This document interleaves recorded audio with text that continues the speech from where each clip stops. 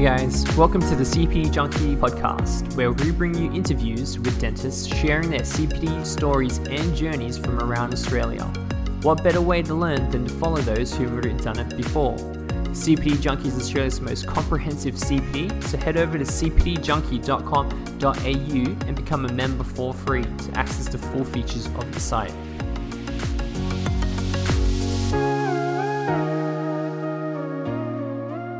I'm your host, Lawrence Doan, and tonight we're joined by Dr. Amanda Phoon Nguyen. She is a Perth oral medicine specialist, PhD candidate, adjacent senior lecturer at UWA, and consultant at Perth Children's Hospital. She is passionate about oral medicine, and her professional role includes co-chair of the Australian Asian Sleep Association Dental Sleep Medicine Council, and on the board of studies in oral medicine, editor and examiner of RACDS, and is the treasurer of ADA WA. She's secretary of RACDS WA, vice president of the Dental Specialist Society of WA, treasurer of the IADR Perth region, and so many other more committees. She represents her specialty at several multidisciplinary meetings. Dr. Amanda Phoon Nguyen, welcome to the show. Thank you for having me. So today we're doing a mukbang special, #Burning Mouth special. So for all of our listeners, I apologize in advance again if there's too much noise in the background from either my runny nose, coughing, slurping when we're having the noodles. So yes, as Amanda's pointed out, she's holding the volcano ramen that she's specifically requested for. I'm going to forewarn everyone, I don't have a strong chili stomach, so if you're hearing this, you probably won't see it, but first up, I've got the Shin ramen, so that's how I'm going to sequence it, and then I've got this volcano ramen following up after that. Now to see how it goes, I've got the water and I've got the milk on the side. So I understand Amanda's mentioned that, no milk allowed, but we'll see how we go, hey? No sugar, Coke Zero, and I just have the one ramen, the spicy one. So, okay, we'll get straight into it. So the last time you were on the DHS podcast, which is Dental Head Start podcast, it was COVID-19 2020. Since then, there's been some more information about it. How's the ADA WA been contemplating tackling this issue as they watch their New South Wales or East Coast counterparts going through this period of time? So I think probably the important thing to note is that ADA WA, we don't actually set the rules. So the rules are actually set by the Chief Health Officer. So we don't have the power to tell people what levels that they have to be at, which I'm not sure if a lot of people realize. So it's not actually up. The ADA did come up with the guidelines for the service restriction, but we don't actually tell people what level it is. That comes from much higher up. Now, what ADA WA is doing, and our CEO David Hallett's doing a fantastic job. We advocate for what levels we think we should be at. If we think that it's unreasonable, then we sort of talk to the Chief Health Officer and let them know. We provide member support during that time. A lot of people have a lot of questions. So I think short answer, we are keeping abreast of what is happening. If we think that it's unfair or unreasonable, then we represent members and take it higher up. But as everyone's realizing, COVID-19 is, it feels weird to call it 19 now, but COVID-19 is such a rapidly evolving situation. I think there's a lot of moving parts. So I think we just have to take it as it comes. I mean, I'm pretty sure the Delta strain is going to come over west at some point. I don't think we can prevent that. And I think it's just trying to get our pieces in a row. So hopefully when that happens, we can minimize the impact. Fair enough. What's your take on the future of the dental industry in terms of how we'll learn to deal with COVID as part of our everyday life? People are talking about rapid antigen testing. People are talking about frequent workplace screening, infection control changing a little bit more frequently. What's your take on that? I really don't know, to be honest. I think nobody will know. One of the things that's really good is that the ADA federally have actually come up with the new infection control guidelines, which should be hitting everyone's emails today or tomorrow, or maybe even yesterday. So I think just keep abreast of that. The good thing is that there are a lot of people who are much more learned in this than I am, and they're putting all their heads together and doing all of these policies and documents. So I think we I think there has to be a degree of patience from people. Like I do understand, like it's so frustrating. You know, we get all of these guidelines, like where do I get hydrogen peroxide mouthwash? Like, I don't want to, like there's no more peroxide, we can't buy anymore. Or like, do I need to buy an evacuator? Like I understand, and it's very anxiety inducing, but also everyone's learning as they go. So I think probably in the short answer, the really good start is to try to read and keep abreast of the current infection control guidelines. You can't get any more up to date than the one that was just released recently.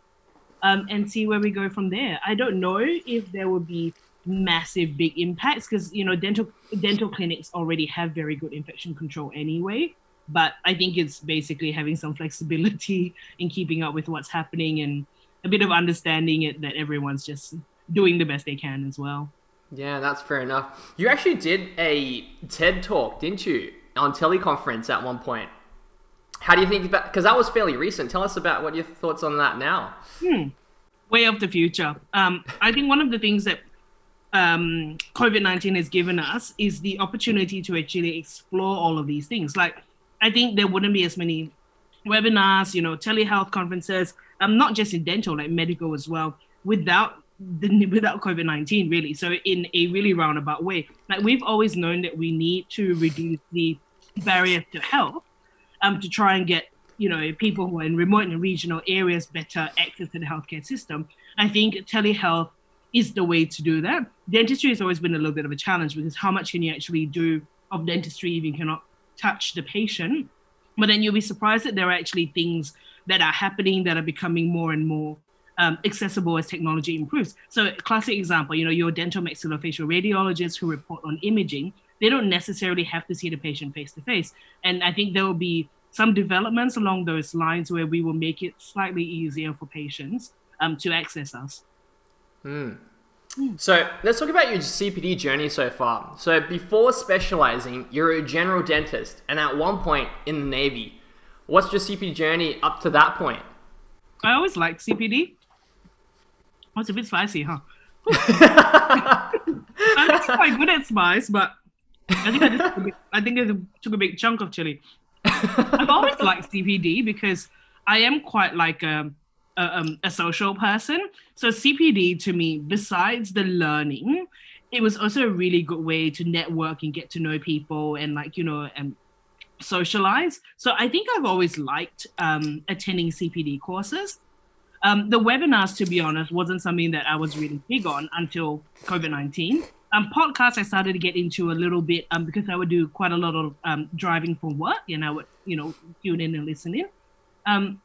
But yeah, basically I started attending a whole range of different CPDs. If there was anything that caught my interest, I would try to attend it. I did make some mistakes early on in my career by attending some courses that I wasn't ready for. So I think very early on, I paid, you know, 5 figures to attend an implant course. And, you know, in hindsight, like it wasn't right for me. I've placed one implant in my life and I was like, okay, no, not for me. I mean, clearly, because I'm oral medicine now.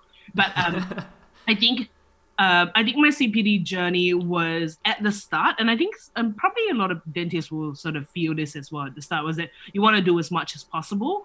And then like with the benefit of hindsight, you start to realize like what other things that you probably should do first. So I think things that improve your bread and butter dentistry is always better at the start.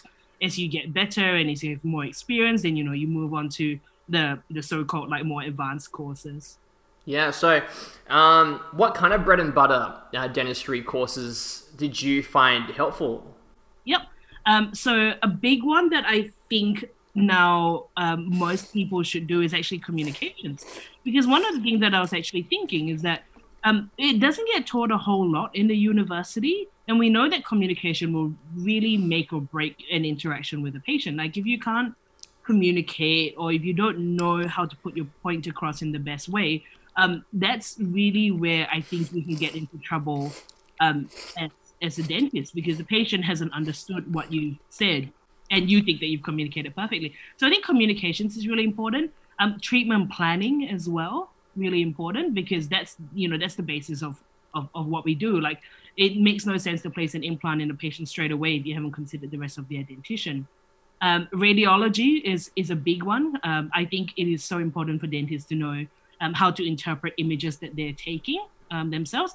Just from the, you guys know I'm on social media a lot. So sometimes I see a lot of people post like, oh, what is this? What is that? Like, it'll be better to attend a course to actually know, because the other thing as well is it's not 100% reliable to ask for opinions like this. Like, that's not really the way it should be done either. When you're in the Navy, did that help you? Like, did they help you sponsor or accommodate for some of those courses? Were you doing implants when you were in the Navy, and that's why you decided to pick it, or? No, so the Navy are very good at helping out with CPD courses. So they do pay for you to attend CPD courses that will be relevant. Now, in the Navy, as a general dentist, you will do a lot of general dentistry. So I didn't do any implants, that will usually be referred out to the specialists.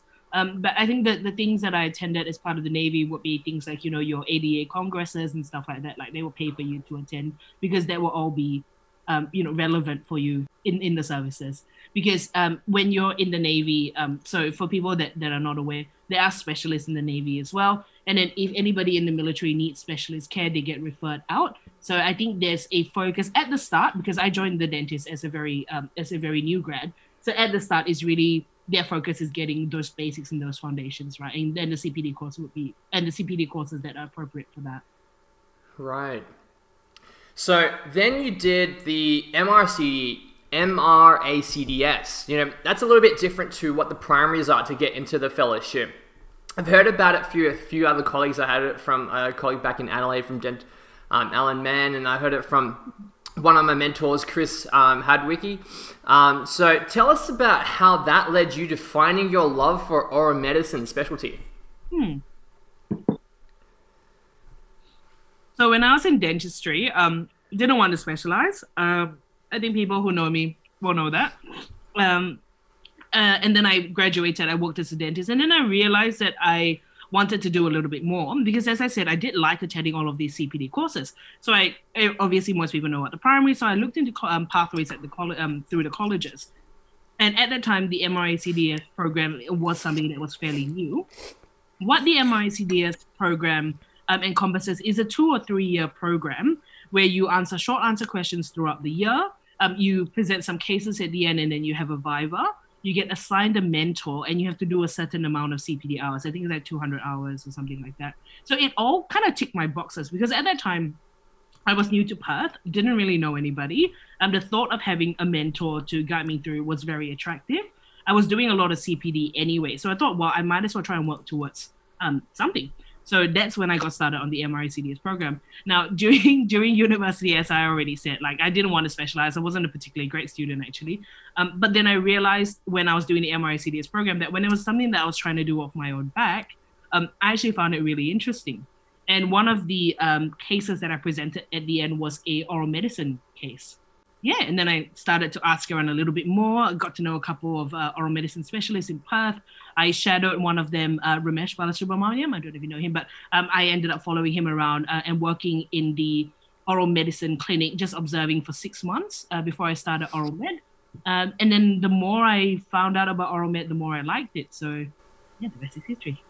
Oh, fair enough. So now that you're an oral medicine specialist, where to from here? How do you upskill? How do you maintain on top of the latest knowledge? Very important, because nobody at any stage of their career, I think, will ever know everything. I think I actually learn a lot. So I do get invited. I'm very fortunate to be invited to lecture quite a few at a few different places, and I love lecturing. Preparing for the lectures actually really gives me a really good drive to keep on top of the latest knowledge, because when you are teaching something, you have to know it before you teach it. So that's personally how I like doing it. And then also being part of, your specialty associations, like the European Association of Oral Medicine, and obviously there's an Australian one as well.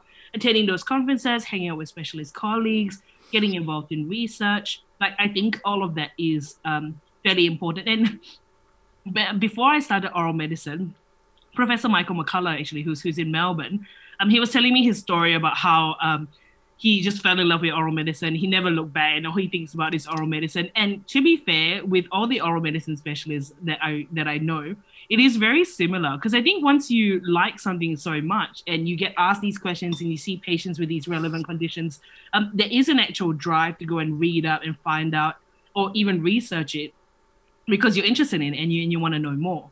So I think practically preparing for lectures, teaching students, all of this sort of stuff forces me to keep on top of it. Doing my social media posts as well. I do research and check everything properly before I post it, because I don't want to put out wrong information. So, all of that keeps your knowledge base up to scratch. And then also, attending conferences, learning from other senior colleagues and things like that. Fair enough. Yeah. So, has there been a particular CPD that's had the biggest impact on you in terms of oral medicine wise? Yep. Yeah. There was the World Workshop in Oral Medicine, and it was in Gothenburg, Switzerland. Sorry. The spice is clearly getting to me. I'm here with you, man. I'm here with you. We're going through this. Sweden or Switzerland? Anyway, it's in Gothenburg. So it was really good. There's a bunch of us that went over. They tied on with the European Association of Oral Medicine, big oral medicine conferences, all of these big names. Very exciting, because these are the people that you read in textbooks, and they've written papers, and you get to meet them, and they shake your hand, and then you gush about their paper, and then, they come off a little bit weird, but they get it. So, like that oral medicine conference was fantastic. I mean, obviously, it wouldn't be of interest to anyone, I think. I don't think it would be of huge interest to anyone who wasn't in oral medicine. But as an oral medicine registrar at the time, it was a lot of fun, and a lot of it was a social aspect as well. Interesting. So, and maybe in the future we might bring it here as well. Hey, at one point. Oh yeah, like I'm pretty sure. Well, I don't think I can say that publicly, but I think it has been considered. So, there's not a lot of oral medicine CPD, as we've just mentioned, for the general dentist. But how would you suggest a general dentist get better in educating themselves on oral medicine? I think you mentioned, how when you were getting into it, you were kind of shadowing specialists. But is there any other avenues you would recommend?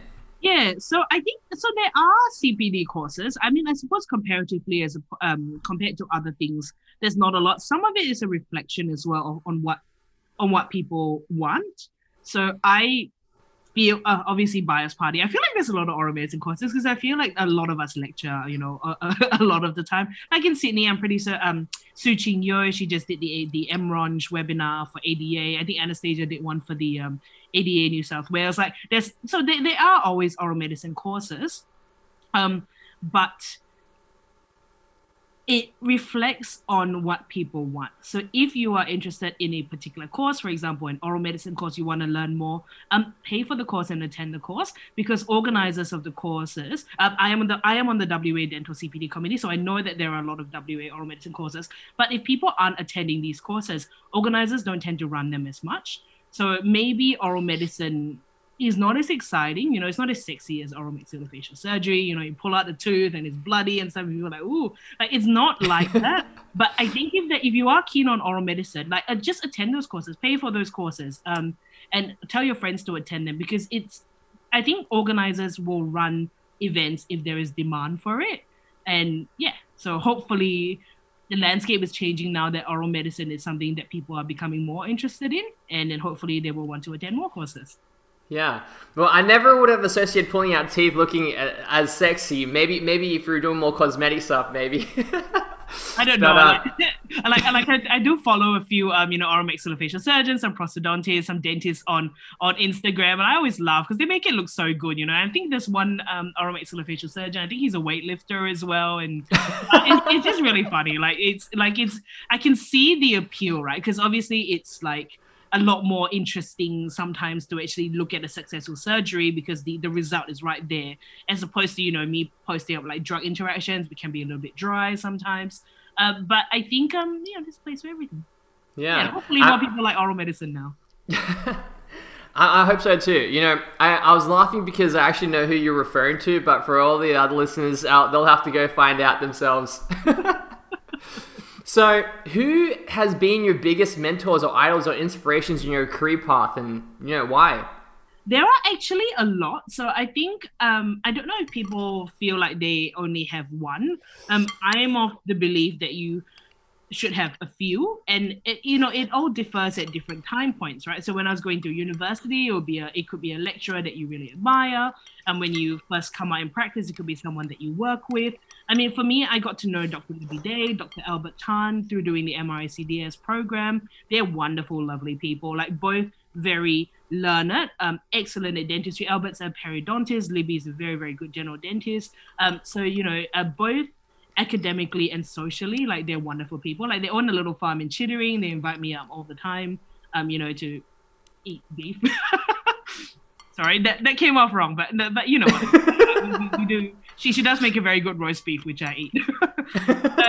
So I think mentors are really helpful both in helping you come out of your shell, which that was a very big part of me when I first came. Because I think today I was just looking on DPR and there was someone that posted something, and they were talking about how do I find out about what's going on in the dental industry? Like I didn't even know anything about this TGA stuff until I saw this online. And I think sometimes you have to get out there and meet people as well, talk to people. I mean, the obvious answer is also to join the biased, but the obvious answer is also to join the ADA because that's such an easy way to do it, to keep up to date with everything. But you can have, so to get back to the mentor question, you have to get to know people and then find worthy mentors from there. And then you don't have to like everything about your mentor. You don't have to agree with everything with your mentor, but they have to have certain aspects that you admire and that you do want to emulate. And so for me, I've already told you about Albert and Libby through the MRICDS program. Ramesh, you've heard about me talk to him about he was really someone who was so supportive of my interest in oral medicine, which I really appreciated. And then, I have no doubt that there will be a lot more as my career grows. David Hallett at the CEO of ADAWA, Jenny Ball, who's director of WA Dental CPD, like they all have aspects that I really admire about them. We don't always agree on everything, like with anyone, but it has to be an evolving process. And I think the other thing as well is that it's also a two-way street, right? Because I myself have been a mentor in the MRICDS program. Sometimes someone's not ready, like they don't really want to, like they don't really need a mentor at that stage in their career, and that's fine. And then you just have to be there for them and then come back another time. So it's a very fluid process. So I think sometimes when students, they're about to graduate, they all know that they want a mentor, but they don't know what it means. Like, do they want someone watching you as you do a rotary endo? Or do you want someone to call when you've got tough cases? Like, I think it has to be quite clear as well. And I think that relationship has to be understood from both parties as well. So if you are putting someone in a mentor type position, it's good that they recognize and acknowledge that so they can guide you along too. Yeah, I guess it's one of those things. I mean, shout out to the ADA because I'm actually in the mentoring program as well, and I definitely find it very helpful during early in my career as well. But to your point, I think what it comes down to is that communication. You just got to be clear. If you find that they're checking you too much, just tell them that's probably not what you're after, and that a little bit of if I have that issue, I'll come to you and I'll find you. Whereas some people, like you said, they might not be getting it enough, and what the mentor might be offering was what they thought was enough from maybe a previous experience, and you just have to communicate that. It's kind of like, I guess, if you're dating someone, you just got to be open and communicating. Otherwise, you can't. No one's gonna understand what the other person's thinking. Exactly, because sometimes I see mentorship relationships break down, but from the outside, it looks to me like it's because they didn't know what each other wanted. So for some of the folks watching, I've finished the Shin Ramen. I'm moving on to the volcano one. I'm not looking forward to it, but here we are. We're approaching. How are you doing over there, Amanda? And I don't think you've even touched the Coke yet, so I think you're doing pretty good. I have not, but apparently they say soft drink makes it worse, so we'll see. I'll tell you. So, have there been any particular struggles you've had in your CPD journey or dental journey so far that some of the viewers might not know about? So for my CPD journey, just for myself, implants was something that I was really not interested in. But I let myself be talked into it fairly early on in my career. And then I paid for the course and I did it. But like, I was right. It wasn't something that I had interest in. So I do regret it a little bit. I mean, I think it was a little bit of a waste of money, to be honest. Like, it's just not something that I had an interest in or that I would do. But other than that, by far and large, all of the CPD courses I really enjoyed. Like even the ones that are a little bit out of left field. So for ADAWA, we had a course that was called "It's All About the Spine." And it was given by a physiotherapist, and he was like talking about like, you know, because dentists have a lot of neck and back issues and things like that. Really enjoyed that one. There was another talk. There was another CPD course on work-life balance. Also really enjoyed that. So I think with CPD, I feel that if you attend a course that you are interested in, that you will never regret it. It's only if you let yourself get talked into attending a course that you kind of deep down know that you didn't really have an interest in, that you would regret it. Everything else, actually, to be honest, I really liked. Haven't done as many overseas courses as I would have liked because, you know, just my life in general. Like I was in the Navy and then I owned a practice and then I specialized. So I didn't really get to do a whole lot overseas, which I regret. Like I wish I did. But, you know, COVID, so... Yeah, little COVID. So, interesting point you mentioned there about owning the practice. You know, practice ownership you've mentioned in the past was a challenging period in your time, you know, and since then you've kind of embraced CPD leadership, CPD training, haven't you? Yeah. Tell us a little bit about that. Yeah, I mean, for me, I felt that leadership would be the leadership courses that I attended, like the Certificate of Advanced Dental Leadership, Couple Communications course. I attended those courses because of the committee roles that I was having, and I wanted to do I wanted to do better. Like I wanted to know what it's about because I didn't have a lot of training in it to begin with. Also, I did a little bit through the Navy because Navy, as a dentist, when you join the Navy, you're an officer and then you're expected to lead as well. And I just wanted to know what I was doing. But I never really had any aspirations to go back to owning a dental practice. I think there have been a couple of people. I think Sahil has actually come out to say that he used to own a practice, didn't like it either. I think sometimes there's a bit of pressure from yourself or from external people when you think like you're going to graduate, you're going to own your own practice, and that seems to be like the goal.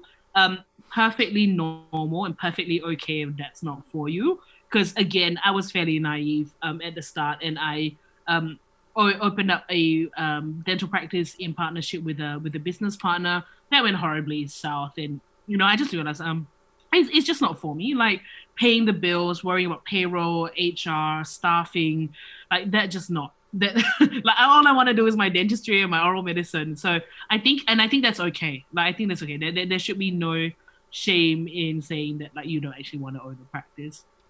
I'm not sure many people feel that, but definitely I felt that when I finished. Also, again, generalizing, so apologies if I offend anyone, but like from an Asian background, I think there's also a little bit of that pressure that like, you know, you're going to finish, you're going to own your practice and you're going to like do all of this stuff. But I'm really happy where I am now, and like selling my practice was the best thing I've ever done. It's an interesting point you take.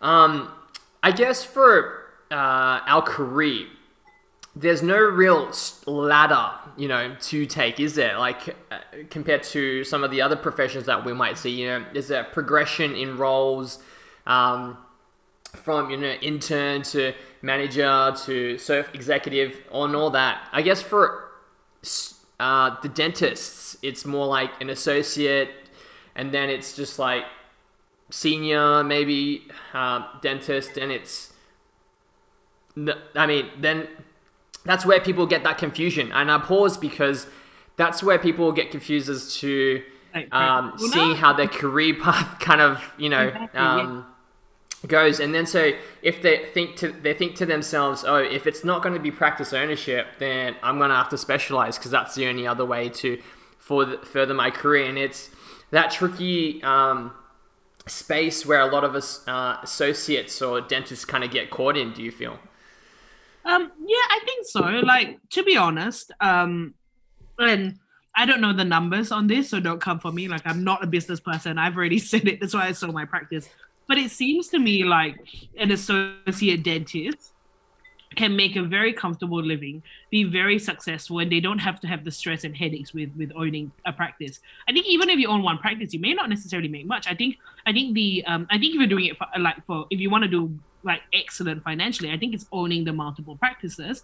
But then that gives you so much headaches, and you're not in competition with anyone else, right? It's just what you want to do for yourself. Because that's the thing with specialty as well. Because I often have like people introduce themselves to me and they're like, "Oh, I'm just a general dentist." Like, there's actually no such thing. Like I've said that before. Like a good general dentist is an incredibly hard job. Like the reason why I specialize is because general dentistry was too much for me. I didn't want to know so much about everything. Like it was too overwhelming. I wanted to know a lot about one little thing and focus in my happy little world.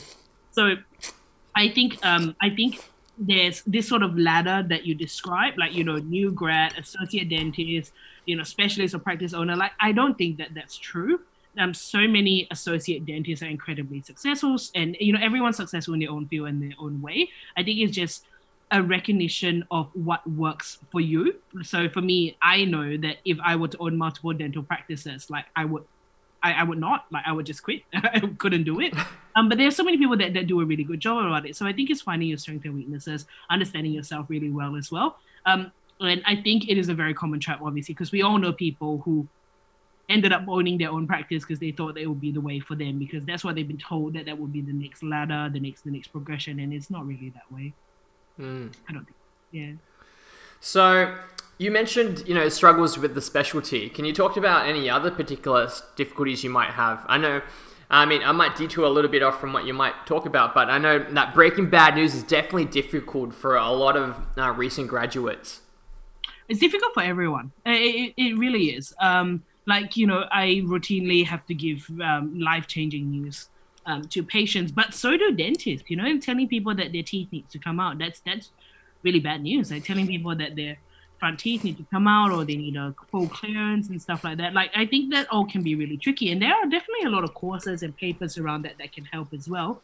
But I think the easiest and simplest advice that I can give for that is to make sure that you're not rushed. Make sure that you've got the appropriate time and setting, and then talk to the patient how you think you would want to be spoken to. If you are getting cues from the patient that they're getting distressed or upset or overwhelmed, then you can adjust your tone and the message that you're giving to your patient. And then if it feels like the patient's not receptive or they don't understand, bring them back another time, tell them to bring someone with them. So I think it is confronting. But it is something that there are definite, guidelines and goalposts, and there are definitely things that you can do that you can put in place that will make your life easier. You're putting me up to the challenge. I'm like, I don't know if people can see this. I've got so much chili on my mouth right now, but I'm holding off on all the chili. On all the water and the milk, because I don't want to bail out now. But it's okay, If I do bail, don't judge me. Don't judge me. Do you eat spicy food normally? No. As hot as it gets for me, it's probably like sriracha is probably on my menu, but Sriracha's like ketchup. Guys, she's calling me out. She's calling me out here. So, have there been instances where there's been like a particular condition, that cannot be diagnosed immediately with the usual tests, like what we might see on medical conditions? And I'm just referring here, like shows on House, The Good Doctor. And if so, how do these conditions kind of come about, or how do you approach these kind of conditions? And do you work with other colleagues on these kind of cases? All the time. All the time. If there's anyone that tells you that they never get a case that stumps them, they're absolutely lying. Happens all the time. The most important thing, don't rush. Don't feel the need to give the patient an answer straight away. When that happens, I'm super honest with patients, because the thing is that sometimes it's difficult to do when you're inexperienced, because you don't want to come off as inexperienced. But the best thing to do is tell the patient that you don't actually know, and tell them how you're going to find out. So it will either be like, I'm going to do a literature search, I'm going to talk to my other colleagues, we're going to go have a multidisciplinary meeting, and I will get back to you. Like, most patients are very reasonable, and they won't expect you to have the answer straight away, especially if It's got her, guys. It's got her. Especially if it's something that they've seen multiple people about. and you're the third or the fourth opinion. Like if you go in there and go, oh yes, it's definitely this, unless you're really sure, like, like just take the time, tell the patient that you don't know. It is very acceptable for you to not know the answer, but tell them how you're going to fix it. It's the same advice that I give students in Vivas as well. Your final year exam, like don't make it up. If you don't know it, tell the examiner and tell the examiner where you're going to look for the answer. So very similar. And absolutely, a lot of cases, well, not a lot, but quite a few cases are multidisciplinary. A lot of cases, if we're not sure, because I'm very lucky to work in a group oral medicine practice. One of the advantages about that is that there are 5 of us who work together, and then sometimes, every so often we actually meet up to discuss some of these cases. So yeah, no, absolutely. And if someone has a cancer diagnosis and they're being treated in the public hospital, it's all discussed in multidisciplinary settings as well. So you got, oral medicine, oral maxillofacial surgery, ENT, plastics, oncology, dietetics, cancer nurse, speech pathology. Like, we all discuss cases together. So I think multidisciplinary management is really the gold standard for some of these really difficult cases. Yeah, that's reassuring to hear, to hear that from your perspective, even from a specialist perspective, Yeah. And that's, I guess, something that we have to apply in general dentistry as well. Don't rush into it if you don't feel comfortable or you're not sure of what it is exactly. It's okay to take a step back and then to do a further test or talk to someone to kind of get until you come to something that you're more comfortable with sharing. One of the big ones that I do see, for example, is patients that are in a lot of pain. They see the dentist. The dentist can't really find anything wrong with the tooth, but like, oh look, and the patient is desperate, right? They're in pain, they're crying, painkillers don't touch it. They do an extirpation, and then it wasn't really the tooth to begin with. Like that happens quite commonly, to be honest. And I do understand that we are helpers, right? That's why we do dentistry. We want to help people. But sometimes it's like taking a step back, admitting that you don't know what's causing the pain, but you don't think it's a tooth, and we just need to wait. So I think sometimes it's the experience and the confidence in saying things like that as well.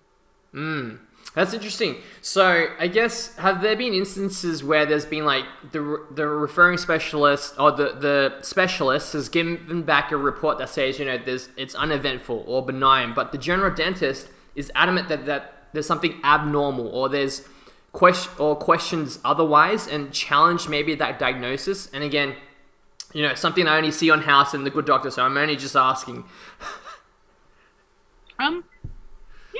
Yeah, I think so. I mean, don't have an example, but it definitely happens. Like, sometimes where general dentists will be like, could it be this? Or like sometimes we get, sometimes someone refers a patient in for me and they're like, they've got this strong pain, blah, blah, blah. I don't think it's a tooth. I think it's trigeminal neuralgia.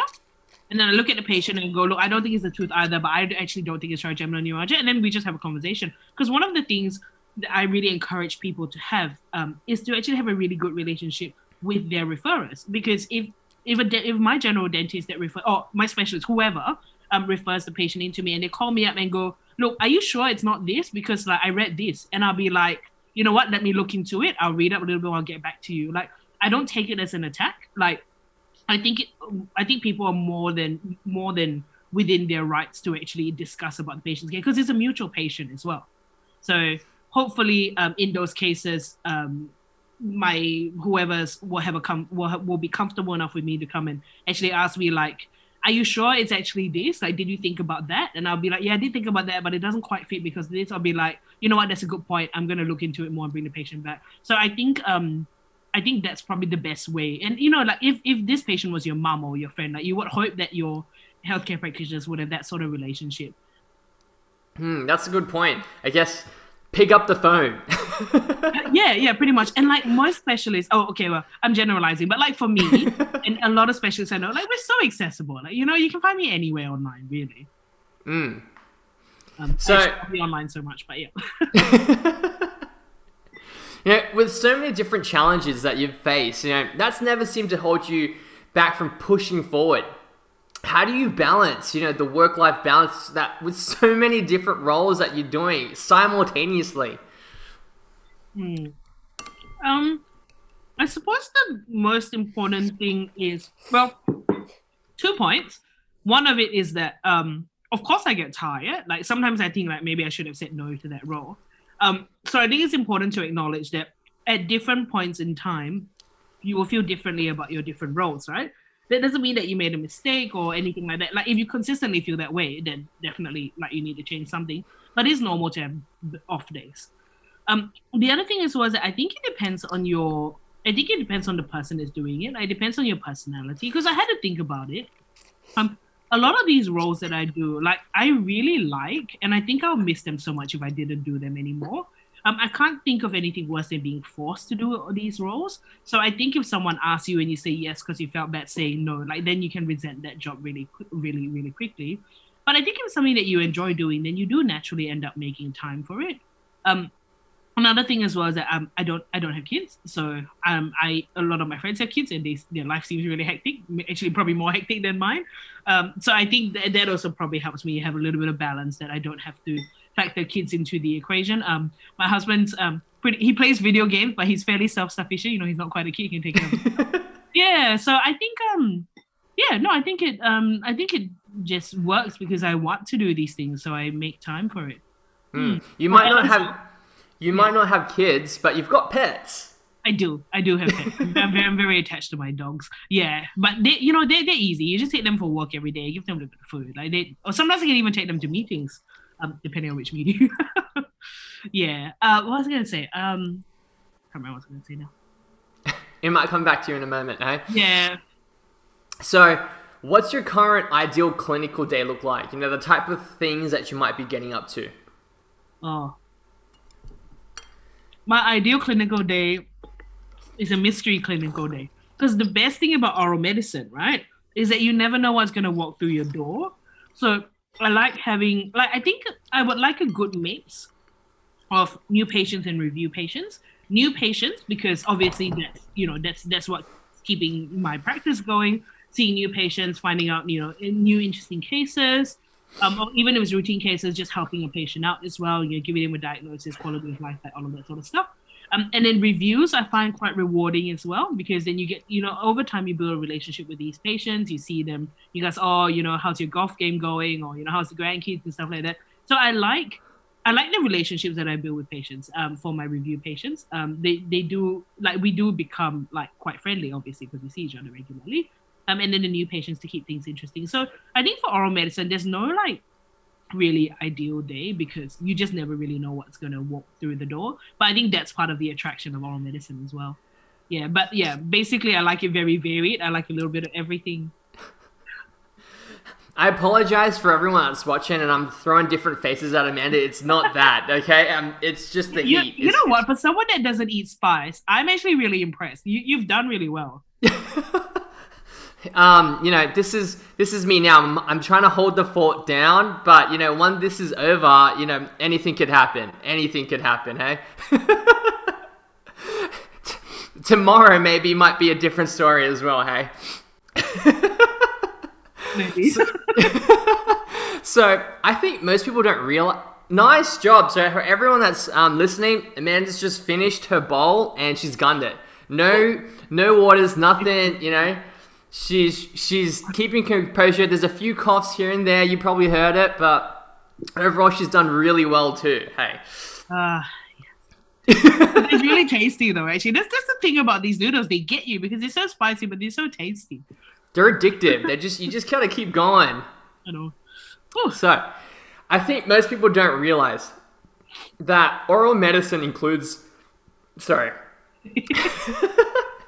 That oral medicine includes temporomandibular disorders, dental sleep medicine, radiographic lesions. Speaking from my own experience, I've made the assumption that I only send oral pathology to the oral medicine specialist, but that's not the case, So, and you've got a particular interest in pediatric oral medicine as well. Tell us a little bit about all of that.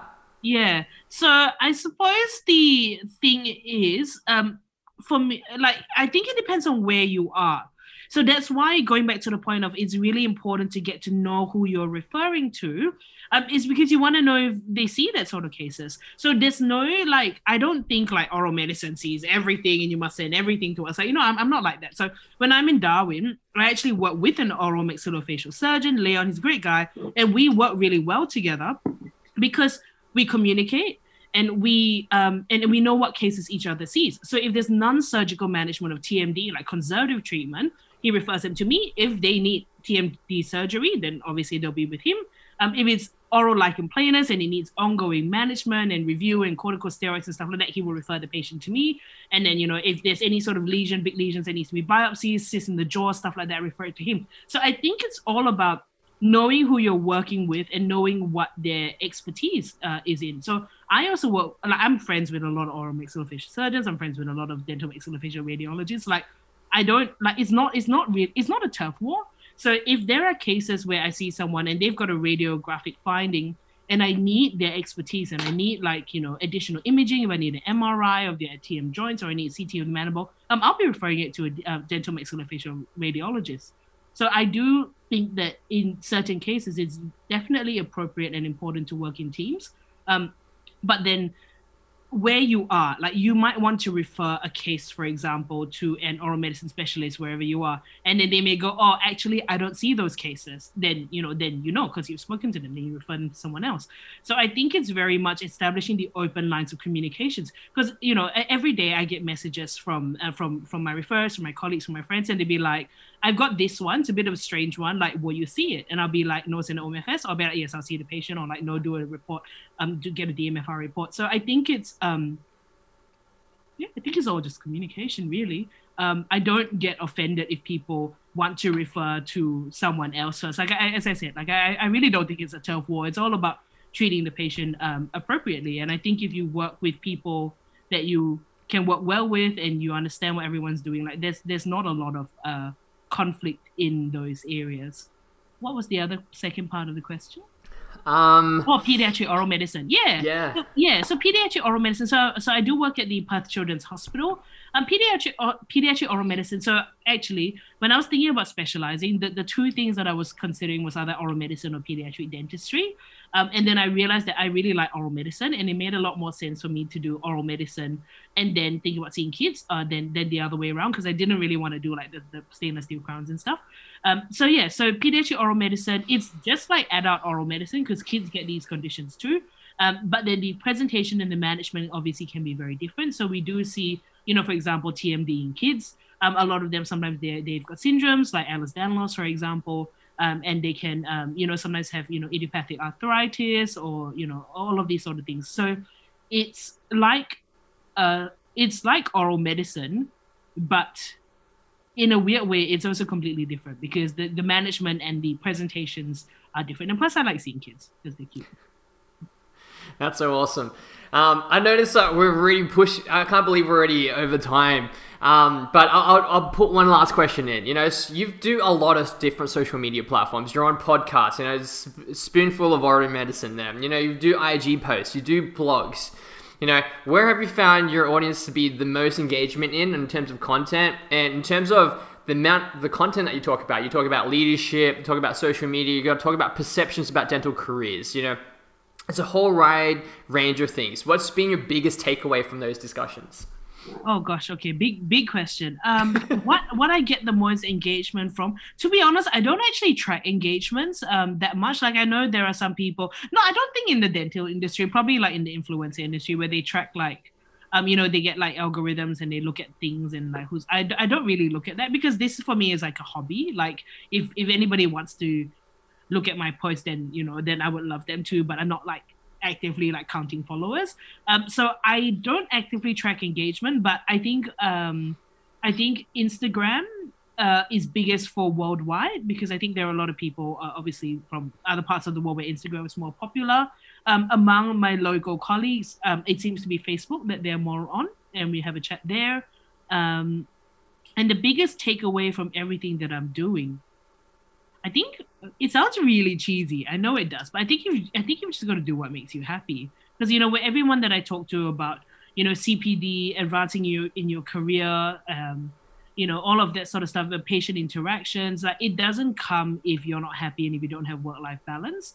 And I think it's also important to be fairly open about that as well. I mean, I've spoken to a couple of people where they have decided that dentistry wasn't the right career for them, or they were unsure whether it was the correct pathway for them or not. And I think it's quite important, I think, to have that insight yourself and to have a little bit of a think as to, are you really doing what makes you happy? Because, life is short. We only have a finite time on earth. Like, if you worry about what people are going to say about you, if you're worried about whether you're going to disappoint your parents or not, like, it's a difficult way to live. Dr. Amanda Phoon Nguyen, thank you. There's so many questions I wanted to ask you, but that's all the time we've got for today. Thank you for coming on the show today, and thanks for sharing in on this mukbang burn your mouth special. I mean, like I said, you haven't touched your drinks at all. You're doing it. I'm trying to hold it down trying to keep it up with you. I've got the water, I've got the milk, and they're still kind of hanging in there. You did very well. I'm very impressed for someone who does not eat spice. You did so well. Very impressed. I apparently the milk now.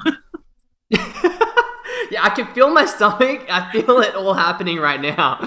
So if you can let the people know how they can find you and what's kind of going on in your life. Yeah, so I am on Facebook. So I do have an oral medicine page called A Spoonful of Oral Medicine. I am on Instagram as well, Oral Medicine, Oral Pathology. Those are probably the easiest ways. But then if you Google, I also have YouTube and Twitter and my personal Instagram and Facebook. And if you're in Perth, hit me up. We can go for coffee. Like, you guys know where I am in Perth as well. Yeah. Well, I hope you have a good night. I'm going to try and recover through all this. Thank you for your time. Thank you. See you. If you like this episode, drop a comment below on your favorite part or leave a review. Don't forget to share it with your friends, and we'll see you in the next episode of CP Junkie Podcast.